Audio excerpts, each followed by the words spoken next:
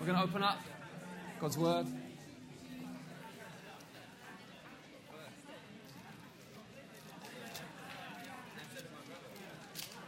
All right.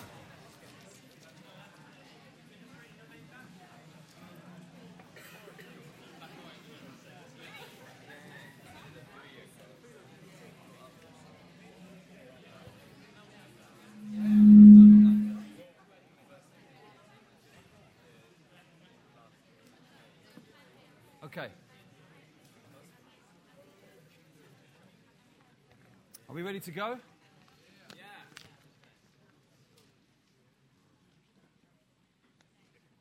Let's pray.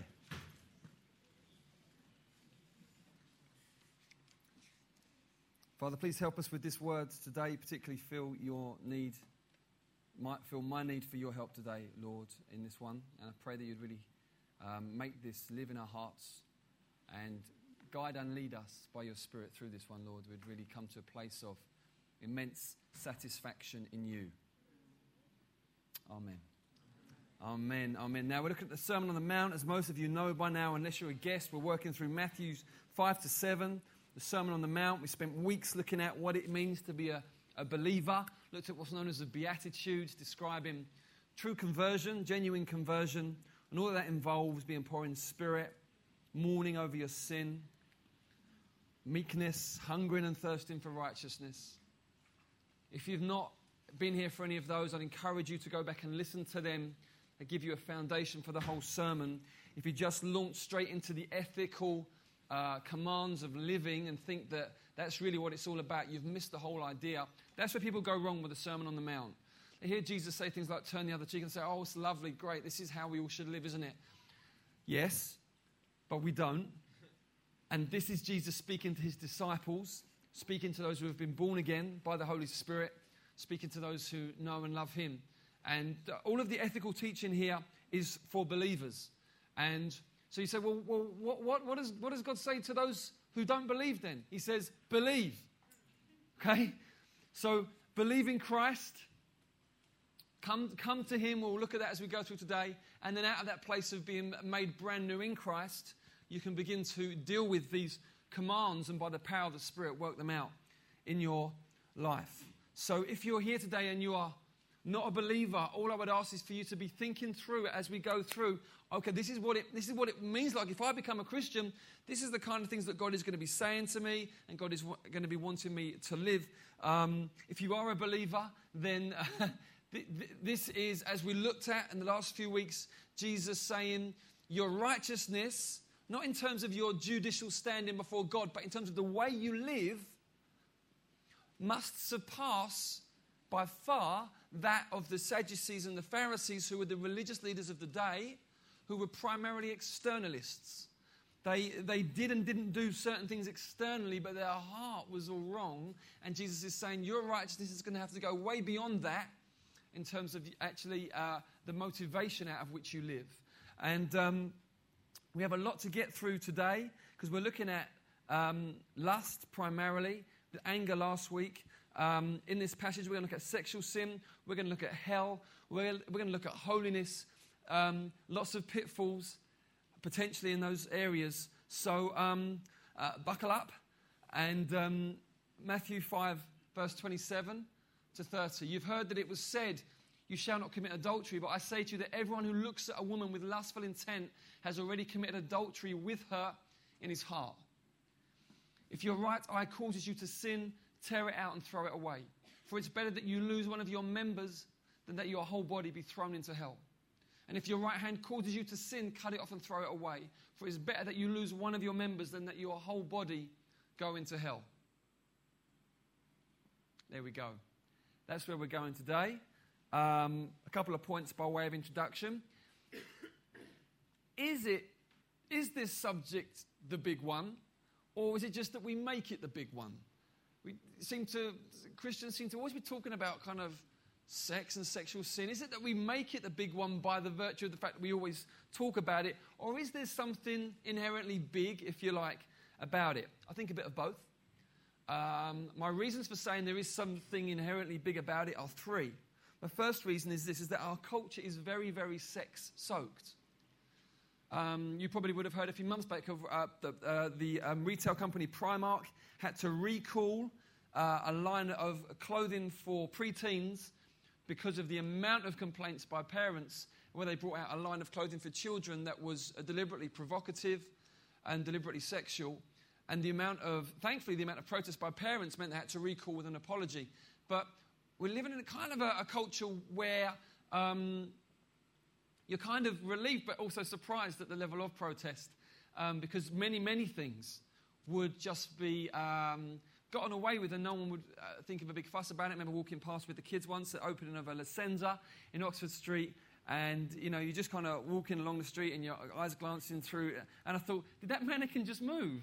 And of course when they open a La Senza, they get a live model in the window displaying the stuff. So I had to go and speak to the manager, who obviously again, it's just, you could just feel the surprise that someone would suggest that it's unhelpful. And so our culture is extremely sex-soaked, and the danger is obviously that we just become completely desensitized to it. So it is a big one on that front. Secondly, it's a big one in the sense that in 1 Corinthians 6, the Apostle Paul highlights the uniqueness of sexual sin. In this one sense, yes, sin is sin, all sin is sin. But at the same time, the Bible does differentiate between sins. And Paul says that sexual sin as a Christian is a sin against the body. And he's not saying that because your physical body is involved. He's saying it's a sin against the body of Christ in that sense that as a believer, you are a member of the body of Christ. He's saying if you are joined with a prostitute, which was going on in Corinth, he's saying because Christ is in you and you are part of his body, you are taking Christ with you into that act and you are joining Jesus with a prostitute. So it's obviously a horrendous thing to be doing. So in that sense, there's something unique. When you are a member of the body of Christ, if you get into sexual sin, you take the church and you take the Lord Jesus into that in a way that is horrific. It's not like if you do other sins, you don't bring Jesus into it. But the thought of bringing the Lord Jesus into union with a prostitute is obviously should be enough if you're a believer to stop you in your tracks. Thirdly, I would say that sex offers three things that are incredibly powerful and incredibly desirable. Intimacy, ecstasy, and beauty. There's nothing more intimate in human existence than sexual intercourse. And sex obviously is an offer of intimacy, being intimate with someone. It hits all our buttons for intimacy. And so in that sense, if we are, as believers, not enjoying a close and intimate walk with the Lord, then obviously it's very easy to be pulled away into that. Ecstasy in terms of orgasm, from an earthly perspective, the only thing that can match is a heroin shot. So they would say the only thing on a par with sexual orgasm is a shot of heroin in terms of level of ecstasy and also beauty. We love beauty. We are made by the beautiful one. We are made for beauty. We are made to gaze on his beauty. Our soul longs for the beauty of the Lord, whether we know it or not. And the only possible way that we may possibly be drawn away from the beauty of the Lord would be to be drawn away by someone made in his image. So in that sense, there is a vulnerability there in regards to beauty. It's very tempting for people that in Romans 1 are described as those who, though we acknowledge God, kind of suppress the reality of God and instead of worshipping him, worship and serve the created things.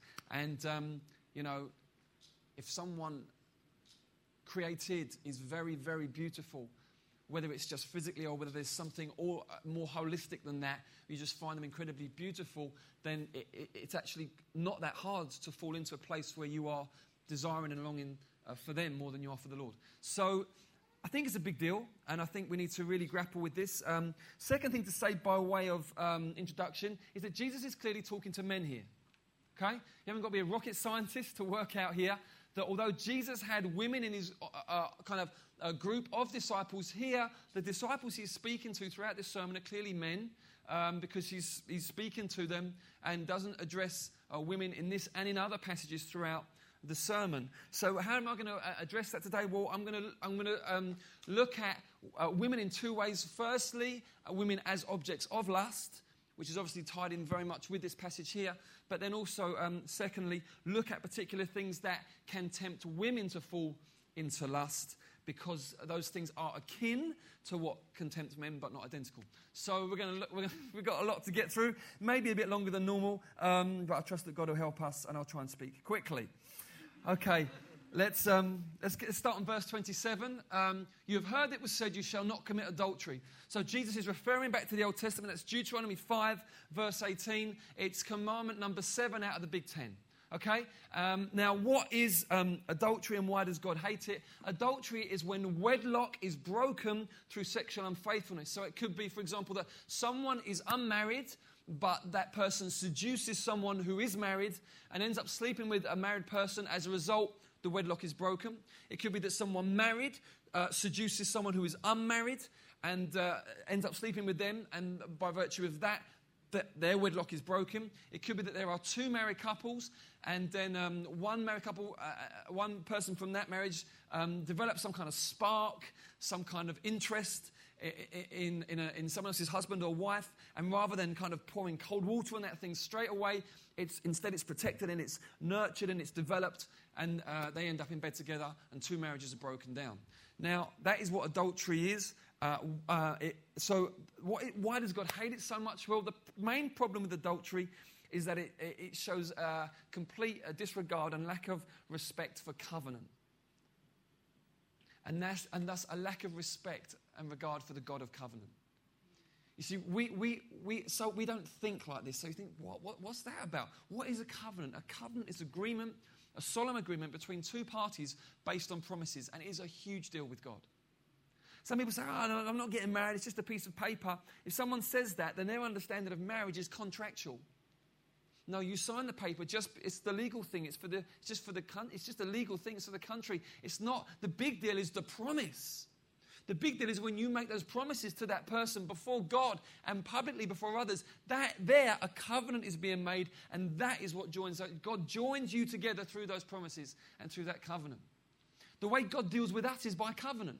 He doesn't deal with us casually. He makes solemn and binding promises like, I've given my only son so that if you trust him, you will have eternal life and you will not perish. They're promises. God comes in, and then as we come in and pledge ourselves to Christ, that relationship is established. We know him. He knows us. It's covenant. He guards that. He will never break covenant. He is utterly faithful. And so when we break covenant, it breaks his heart.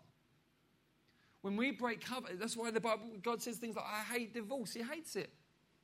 Not this, a simple subject. We're doing that one next week. It is not simple, but nevertheless, God hates it. Why? Because God loves covenant, and God loves faithfulness, and God is a covenant-keeping, faithful God.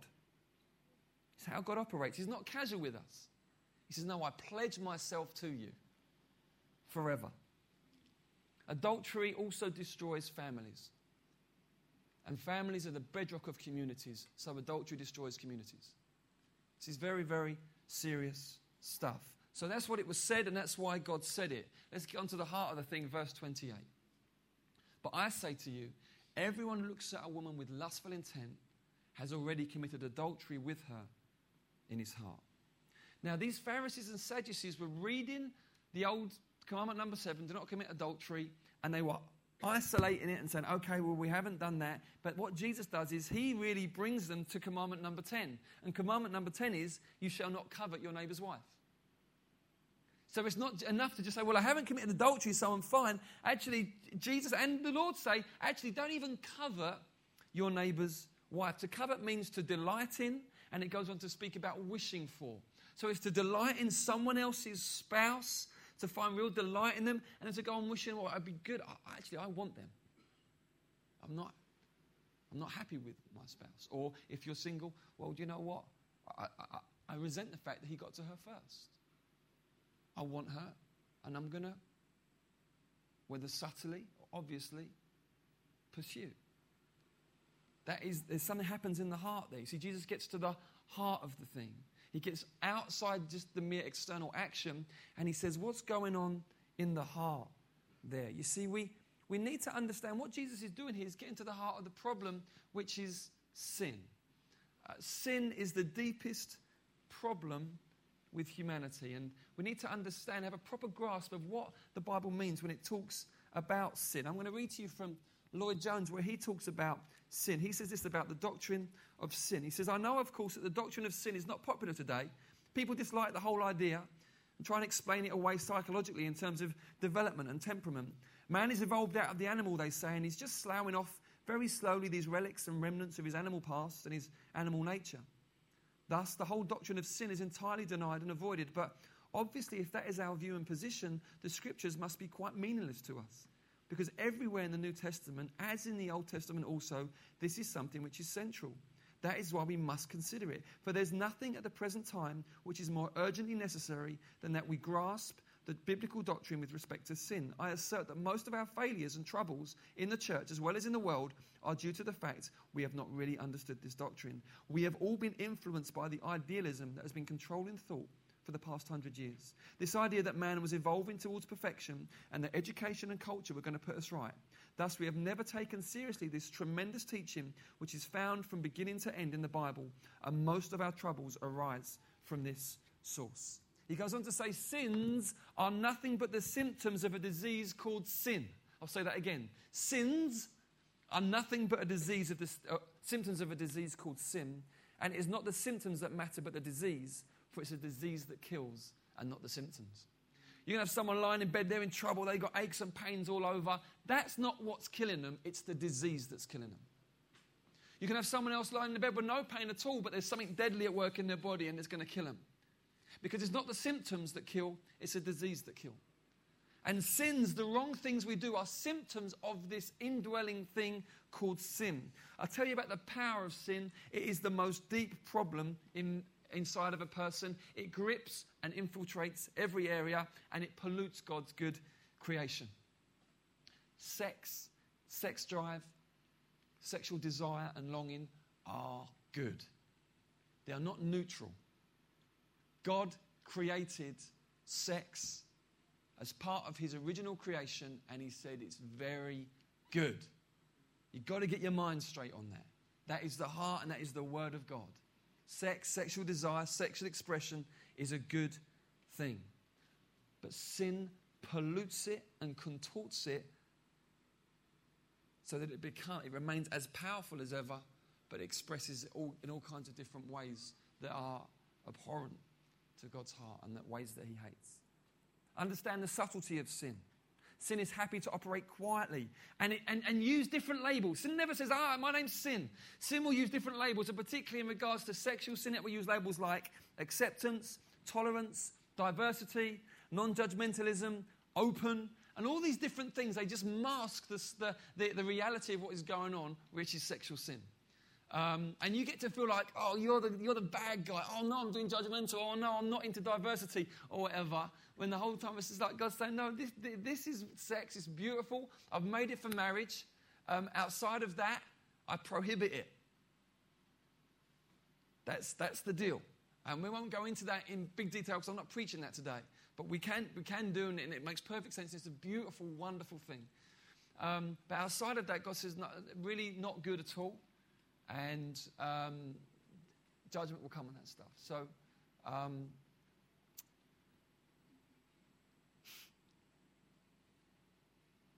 but in the world and in the age that we live in, it comes in all kinds of different guises. So we don't see it as such. We think, surely, we've all got choice and we're all open to this, open to that. Understand the deceitfulness of sin. Sinners deceive themselves and don't understand themselves. Don't we? Don't people deceive themselves and then don't even understand themselves? Here's what we do.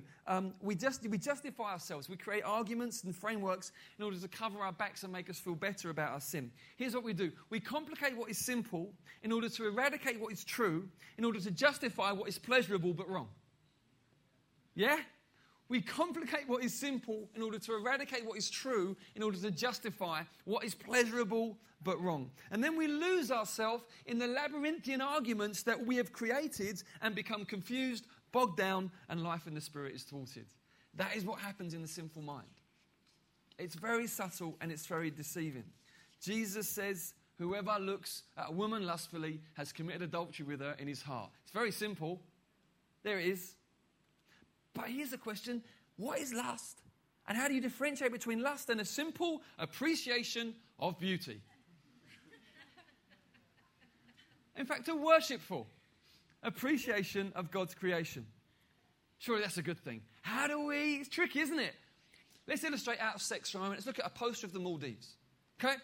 Imagine you're going on holiday to the poster of the Maldives and you say, this is where I'm going. I can respond in two ways. The first way, I can go, that is beautiful. You're going there. That is, look at that place. I can't wait to see the photos when you get back. I'm even slightly excited, even though I'm not going, by the fact that you're going. You know, I'm going to be kind of, when you're away, I'm going to be, they're diving at the moment. I'm thrilled for you. It looks beautiful. Okay? One response. Response number two, I can go, that's nice. Well, I've never been to the Maldives. I'm going to Devon this year. Why do they get to go? Why do they get? I want to go to the Maldives. I want to go. In fact, I'm going to go to the Maldives. And I don't care if I have to work 7 days a week for months. I'm going to get to that. Something different's happened there. Something very different's happened. It's gone into coveting. I've lost my peace over this beautiful thing. And actually desires have become aroused in me, and I'm going to do whatever I can to get it. It's a difference between just appreciation and delight and lust, coveting and desire. If you lose your peace in some way, if your spirit gets troubled or unsettled, if desires are aroused in you that lead to a lack of joy or a sense of frustration or a sense of I must have this thing, I must look again. I've got to look again. I've got to go there again. I've got to do that. Transfer that to the sexual, to the lustful here. I see a woman in the street, and then I want to take another look. But why? Why do I want to take another look? Oh, well, I want to appreciate God's handiwork.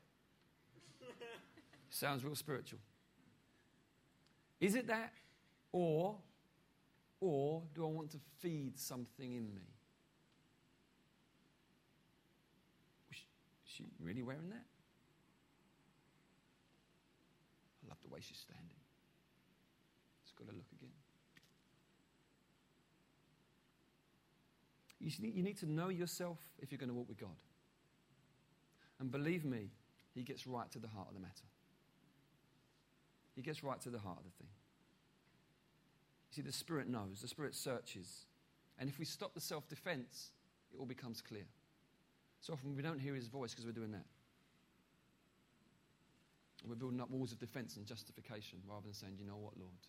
What went on there was that.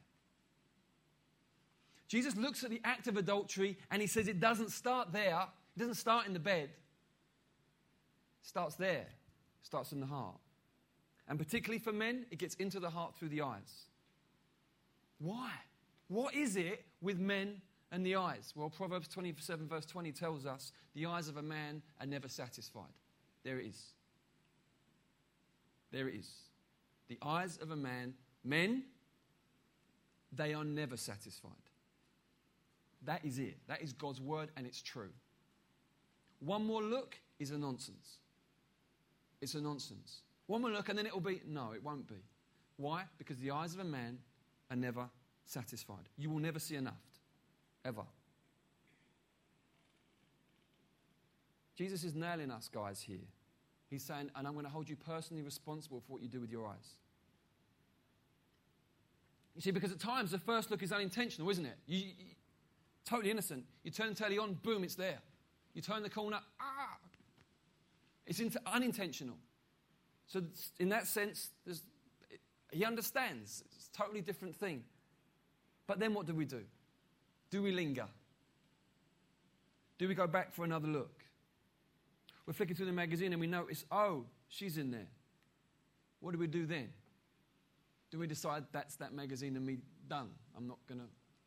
Or do we... Well, I'll flip through again because there was a really great golfing advert in there and I wonder what page it was on. You know really what you're doing. And you guys are thinking, seriously? Yeah. That's what we're like.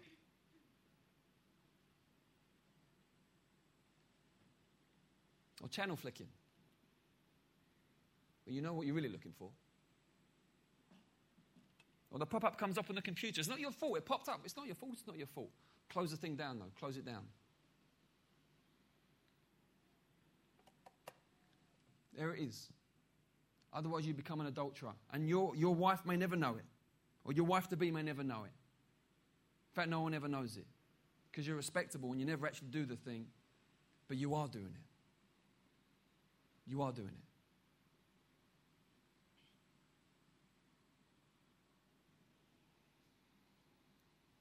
Speak to the girls for a few minutes on this regard. Do you remember the slut march the other month? Remember that?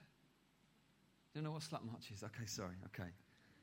It started in Canada a few years ago. Basically, what happened was, in the scene in Canada, there's been lots of rumblings politically. You would have picked it up with Kenneth Clark here a few months ago. Lots of rumblings around this whole idea of, is a woman somehow to blame in any shape or form for being raped by the way that she looks or the way that she's dressed? You must have remembered the storm in the news a few months ago. Yeah, it was everywhere. Well, okay, so basically there's this been thing going around where Kenneth Clark, some was saying, it was kind of tricky, didn't he? But he seemed to intimate in some way that, some rapes are more serious than others. And what was he saying? Was he saying that in some ways that certain women, to some degree, maybe deserved that because of the way they were getting dressed? And there was this whole thing going around. And understandably, women being outraged at this suggestion, because if someone rapes someone, it's the perpetrator's fault, end of story, right? Okay? But there was an understandable outrage at this idea. But someone thought of the idea of, well, let's demonstrate that we're not going to yield to this in any way. Let's show our right to dress how we want to dress and do what we want to do as free women. And so they organised a slut march. It's when the women dress up as, I guess, sluts, and as provocatively as possible, and they marched through the streets. So it was a massive one in London about 2 months ago. And the whole idea is it's kind of the deal is saying it's our right to be able to do this. Now, why should the church disassociate with that? You think, well, it's obvious why, but I want to say why, because I think actually what we want to associate with is rapist, his fault. Yeah? We totally want to associate with that. Okay? So we have sympathy for this kind of outrage that it suggested that it could be a woman's fault. But we want to disassociate with this response. Why? Because yes, you've got a right to dress how you want to dress. Of course you have, yeah. But is it helpful? Is it helpful? The Bible says everything's lawful, but not everything's helpful. Is that helpful? No, it's not. It's not. And I want to just say this to you, ladies. Please help the guys. It's not your responsibility if we end up doing this. It's not your responsibility. Jesus nails the guys. It's our responsibility, and we've got to live before God for that. Absolutely. But ladies, please help. Yeah? Please be helpful. And you don't get it. Me and Davina have these really funny conversations at times that are sometimes funny, sometimes tense, because she doesn't get it. So maybe occasionally I'll say to Des, probably won't wear that. She says, what do you mean don't wear that? I said, I just don't think that's not probably a great idea. Well, why? It's probably may just cause, she's like, are you serious? I'm like, yeah. I said, yeah, I'm serious. She says, this? I said, yeah. And then just me, I know guys, And she's like, cool. Because her heart is absolutely pure, absolutely right. But, there's just this thing where she's like, really? I'm like, yeah. And it's like that. So I'm just ask you to just consider us and to help us in that. Throughout the Bible, modesty is encouraged. It's not that we bring in rules and regulations. We just say, give it some thought. Am I saying stop being pretty? No. Am I saying be drab? No. I'm just saying over demonstrating your rights to wear whatever you like. Love us. Love the guys. Be helpful. That's what I'm saying. Let's use our freedom to serve each other as Jesus did. Amen? So just give an illustration. Then we're going to flip it and look at helping women. Illustration. Young guy, someone told me the story. Young guy in Australia goes to this kind of catwalk kind of deal. So he's sat in the crowd of the catwalk, and it's lingerie kind of catwalk situation. So you've got these very attractive women dressed in lingerie, and they're walking down the catwalk, and they're making eyes at the guys because it's kind of part of the job. It was kind of what the thing was. So you've got a guy in the crowd who's absolutely just taken aback and besotted by these women who Everything, as far as he's concerned, everything about them is them saying, "Oh, I want to be intimate with you." And so but at the same time, he recognizes he's got this conflict in his mind. He's recognized they have absolutely no interest in him at all, none at all. And it gets to the point where he just freaks because the lethal, toxic cocktail of seductive intimacy and provocative beauty mixed with rejection and "I don't know you" just flipped him, mixed in with his own idolatry in his own heart, and he just freaked. And in the end, the security had to take him away, and they found him dead. A few hours later, just killed himself. Just the thing got in his spirit that it's a demonic thing, and it's everyone's fault. Okay, not just all those wicked women, wicked men. It's everyone's fault. Everyone being unhelpful and unloving, and it just kills people's souls. This stuff is really, really serious. But just although Jesus isn't preaching on helping women, we've got to flip it here because I'm speaking to a mixed congregation. What is it for women? I've done my research. I remember I preached on this thing a few years ago, and one of the women said, "Well, why don't you say what it was for us?" I'm thinking, "Well, I don't know." So I did some research, and so what is it for women? Well, traditionally, typically, again, it's a generalization, but it seems like it's not the visual in the same way that it is a visual for the guys, although the visual is a part of it. It's a much more holistic deal. It's atmosphere, it's kind of, it is the visual, but it's atmosphere. Every kind of sense gets involved. It's particular interest from guys in a kind of a sustained interest kind of way. These things would be much more likely to cause a woman to kind of wake up in that sense and be kind of drawn out in that sense and be stimulated. Whereas a guy is just hardwired so visually. That's part of the deal for the woman, but it's a much more holistic thing than that. And so we try and help our men help our women in two main ways. First, we say to the guys, please don't show sustained interest in a woman in an individual kind of way unless you are seriously interested in her. Please don't do that. And don't do it with some kind of platonic ticket. "Oh, well, we know we're just friends." Don't do it. Do not show sustained individual interest to a woman if you're not interested in her in that way. It will be unhelpful. It will be unhelpful, and they will most likely think, "Oh, this is..." Second thing, words, particularly. Words and promises. We discourage guys from going overboard with their words. It's a particular weakness for guys. So they're out on the second date, maybe they're having a coffee with a girl, thinking through, hey, maybe there's something developing here. Girl rocks up. She looks amazing. She's having a good everything day. So the guy with his visual thing is going, ding, ding, ding, ding, ding, ding, ding, ding. Ah! So he's drinking his latte going, "No, she's amazing. She looks incredible." Yeah? And then what he does is he goes into overdrive mode. And before the end of the coffee, he's promised her, like, marriage, 8 kids. It's like, what have you done? Not that that's necessarily a great thing to promise. I'm not saying women want that. But he's gone overboard. Do you know what I mean? It's like this, it's that, it's... Blah, blah, blah, blah, because he's buzzing, not on the caffeine, but he's on just she looks amazing. And he just says all these things, and he doesn't really even know the depth of what he's saying. And what he doesn't realise is he's drawing this woman's heart out. And it's out of order. It's really out of order. And we say to our guys, don't do that. You protect the lady. You say things when you're ready to back them up. You say things when you're ready to actually come through with some stuff. You don't, because it's very, very irresponsible. We encourage wisdom. We want to protect women from broken hearts and from love being awakened prematurely. Girls still have responsibility to guard their own hearts in it, but we always go a bit harder on the guys just because it's good for them. So what do we do? Let's get back to the text, verses 29 and 30. If your right eye causes you to sin, tear it out and throw it away. It's better that you lose one of your members and your whole body be thrown into hell. And if your right hand causes you to sin, cut it off and throw it away. It's better that you lose one of your members and your whole body go into hell. Okay. What's Jesus saying here? Well, he's definitely saying drastic action. Okay, he's definitely saying that. Some have done this literally. In fact, many over the centuries have done this literally.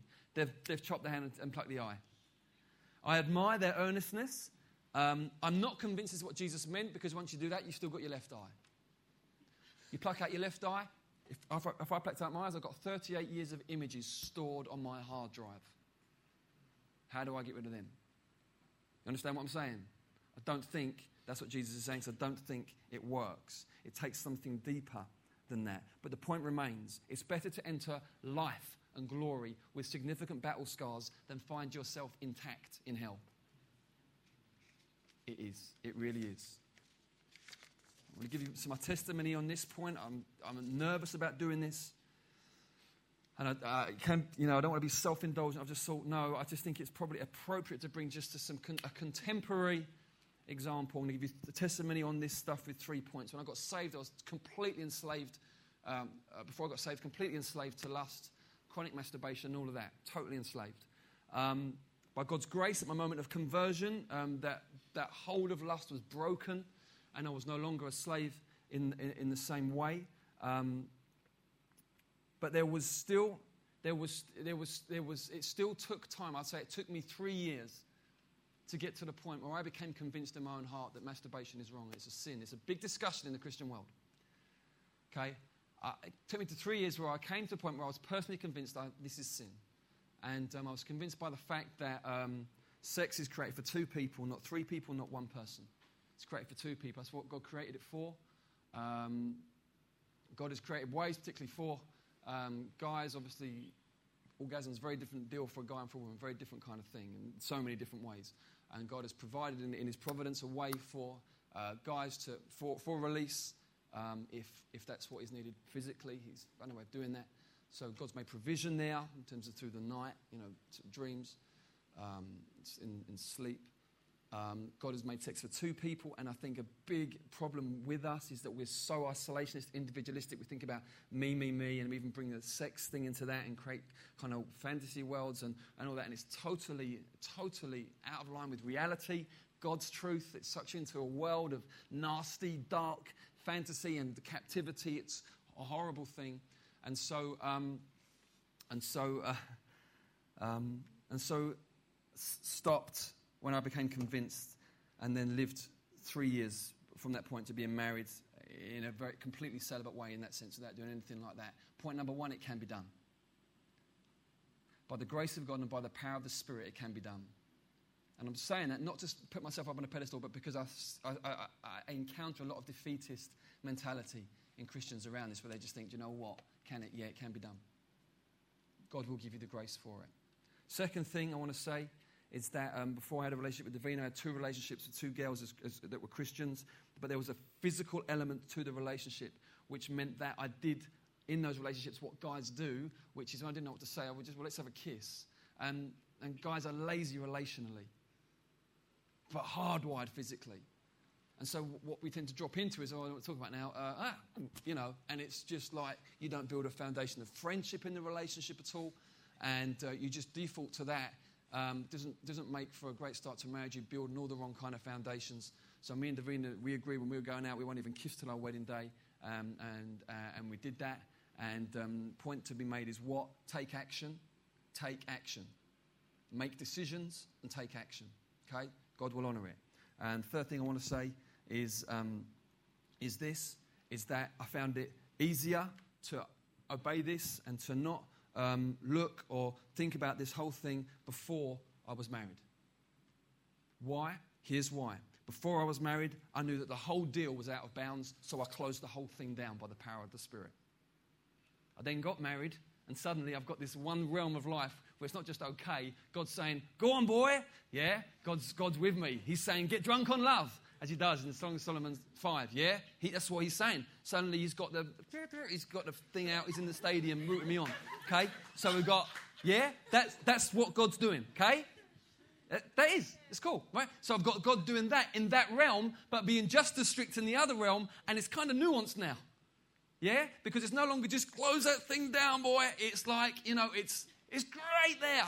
Go on. And there it's like, so you suddenly got 2 worlds, and the discipline of keeping that in that world and saying, I will have just even my imagination, my thought, every lingering look and thought in this woman, even though she's the most outstanding, beautiful, gorgeous, wonderful champion, lover, faithful friend in the world, the fact that there's a nuance in there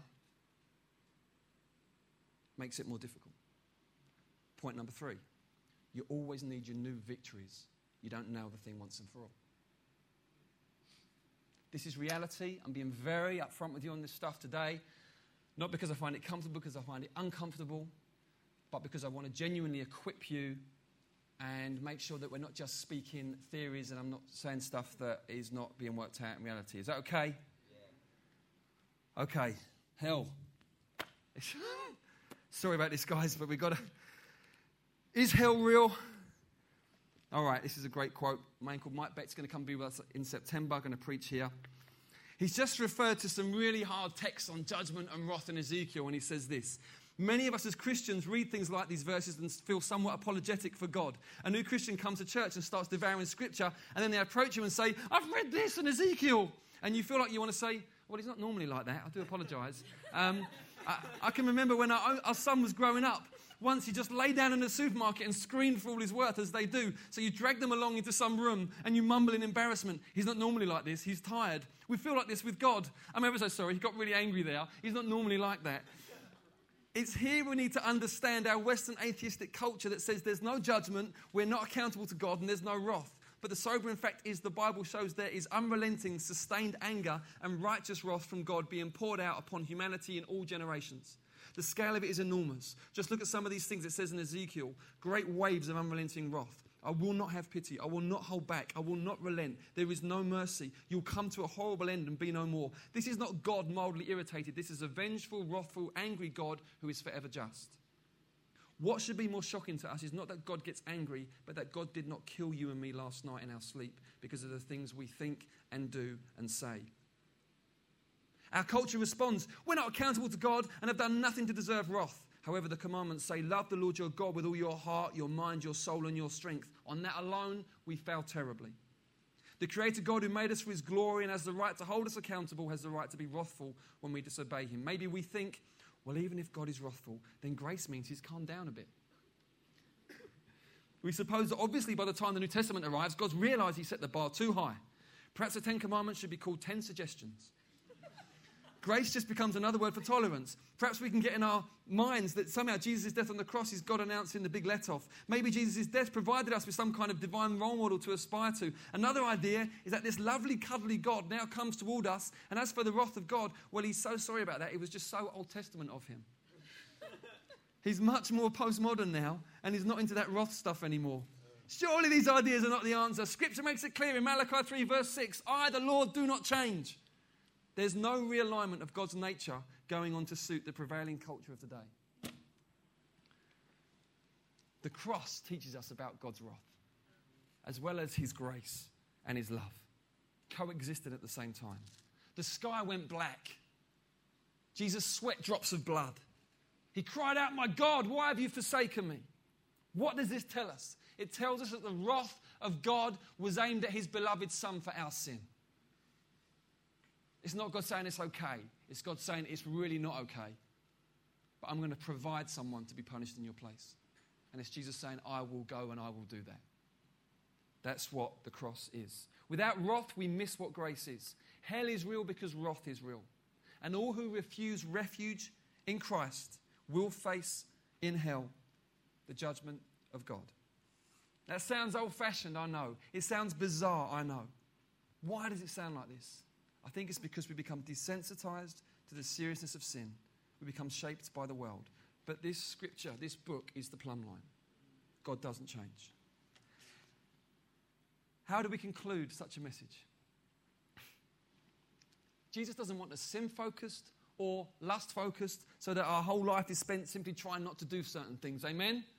That is not what he wants for us. God keeps us from that. But at the same time, he's wanting us to walk in the freedom that has been bought for us in Christ so that we don't become enslaved to sin. And sexual sin has particular enslaving qualities about it. Peter says in 2 Peter 2:19, whatever overcomes a person, to that he is enslaved. The Lord wants us to overcome in the area of sexual temptation and not be overcome. Ironically, the answer to slavery to sin is slavery to righteousness. It's a different kind of slavery because we're all slaves of one thing or the other. It's the same as saying we all worship something or the other.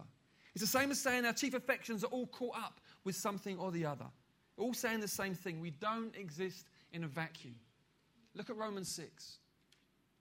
Don't you know, if you present yourselves to anyone as obedient slaves, you are slaves of the one whom you obey, either of sin, which leads to death, or obedience, which leads to righteousness. But thanks be to God that you who were once slaves of sin have become obedient from the heart to the standard of teaching to which you were committed, and have been set free from sin and have become slaves of righteousness. That's what you are.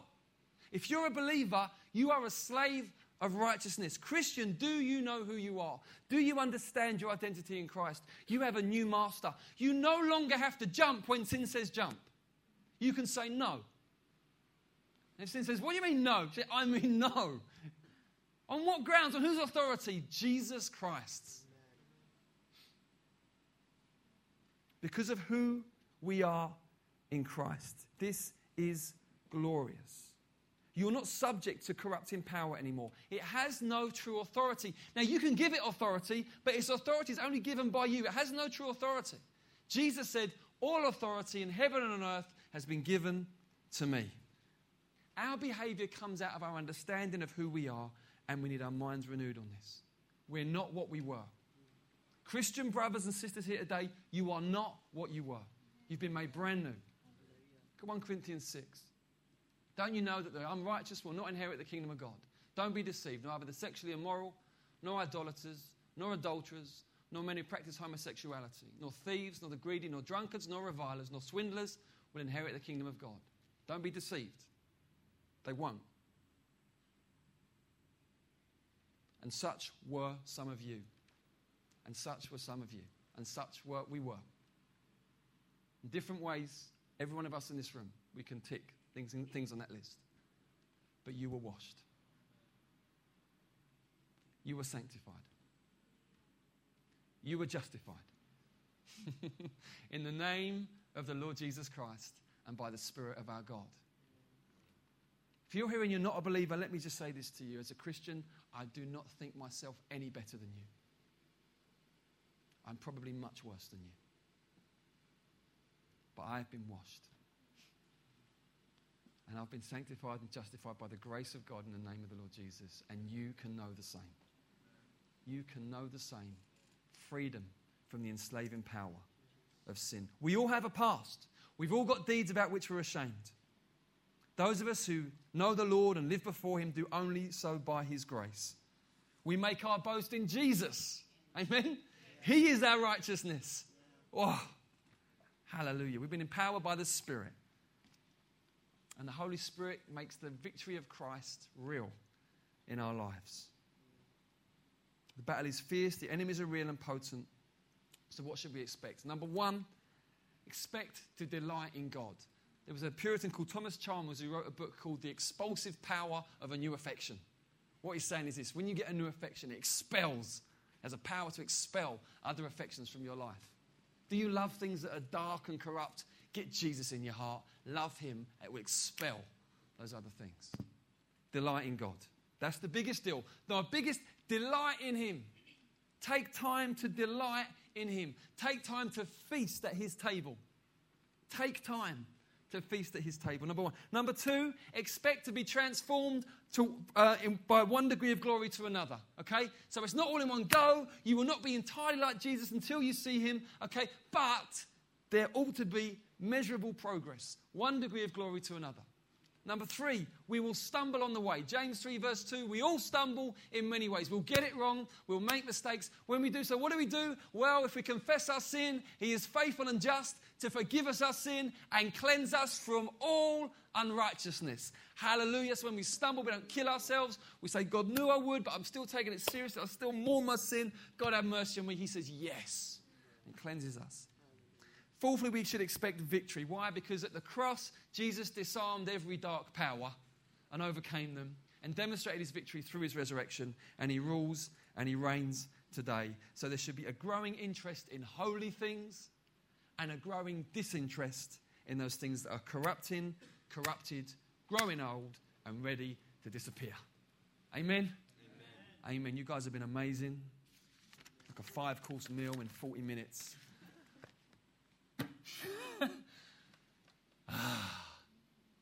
Where do we go from here? Who knows? God will be highlighting different things in your hearts. All I can say is with the body of Christ, He's here by His Spirit. As we sing and worship, as we take bread and drink wine, let's find one another. Let's pray with one another. Let's encourage one another. Let's be filled with the Holy Spirit. Let's prophesy with one another. Let's go out of here stronger than how we came in. Amen? And if you don't know the Lord, I tell you, you can know Him. You can know Him because He died for you. Okay? You can know cleansing. This isn't theory. This isn't religion. I'm not just, kind of hyping the thing up. This is real. This is real. It's messy, bloody. It's a messy thing, but I tell you, it's a glorious thing. It's a glorious thing. And all I can say is, come to Jesus. And let that power of the cross and that power of the gospel bring brand new life. Please do. Come and take the bread and the wine. Come and find me and say, Steph, I want to follow Jesus. I'll just pray with you. I'll pray with you that He'll fill you with His Spirit. We'll get you baptized. You can start this new adventurous life of following Christ. Let's stand to our feet, shall we? Let's flow in the gifts. Follow God, please. Body of Christ. Let's be the body of Christ together.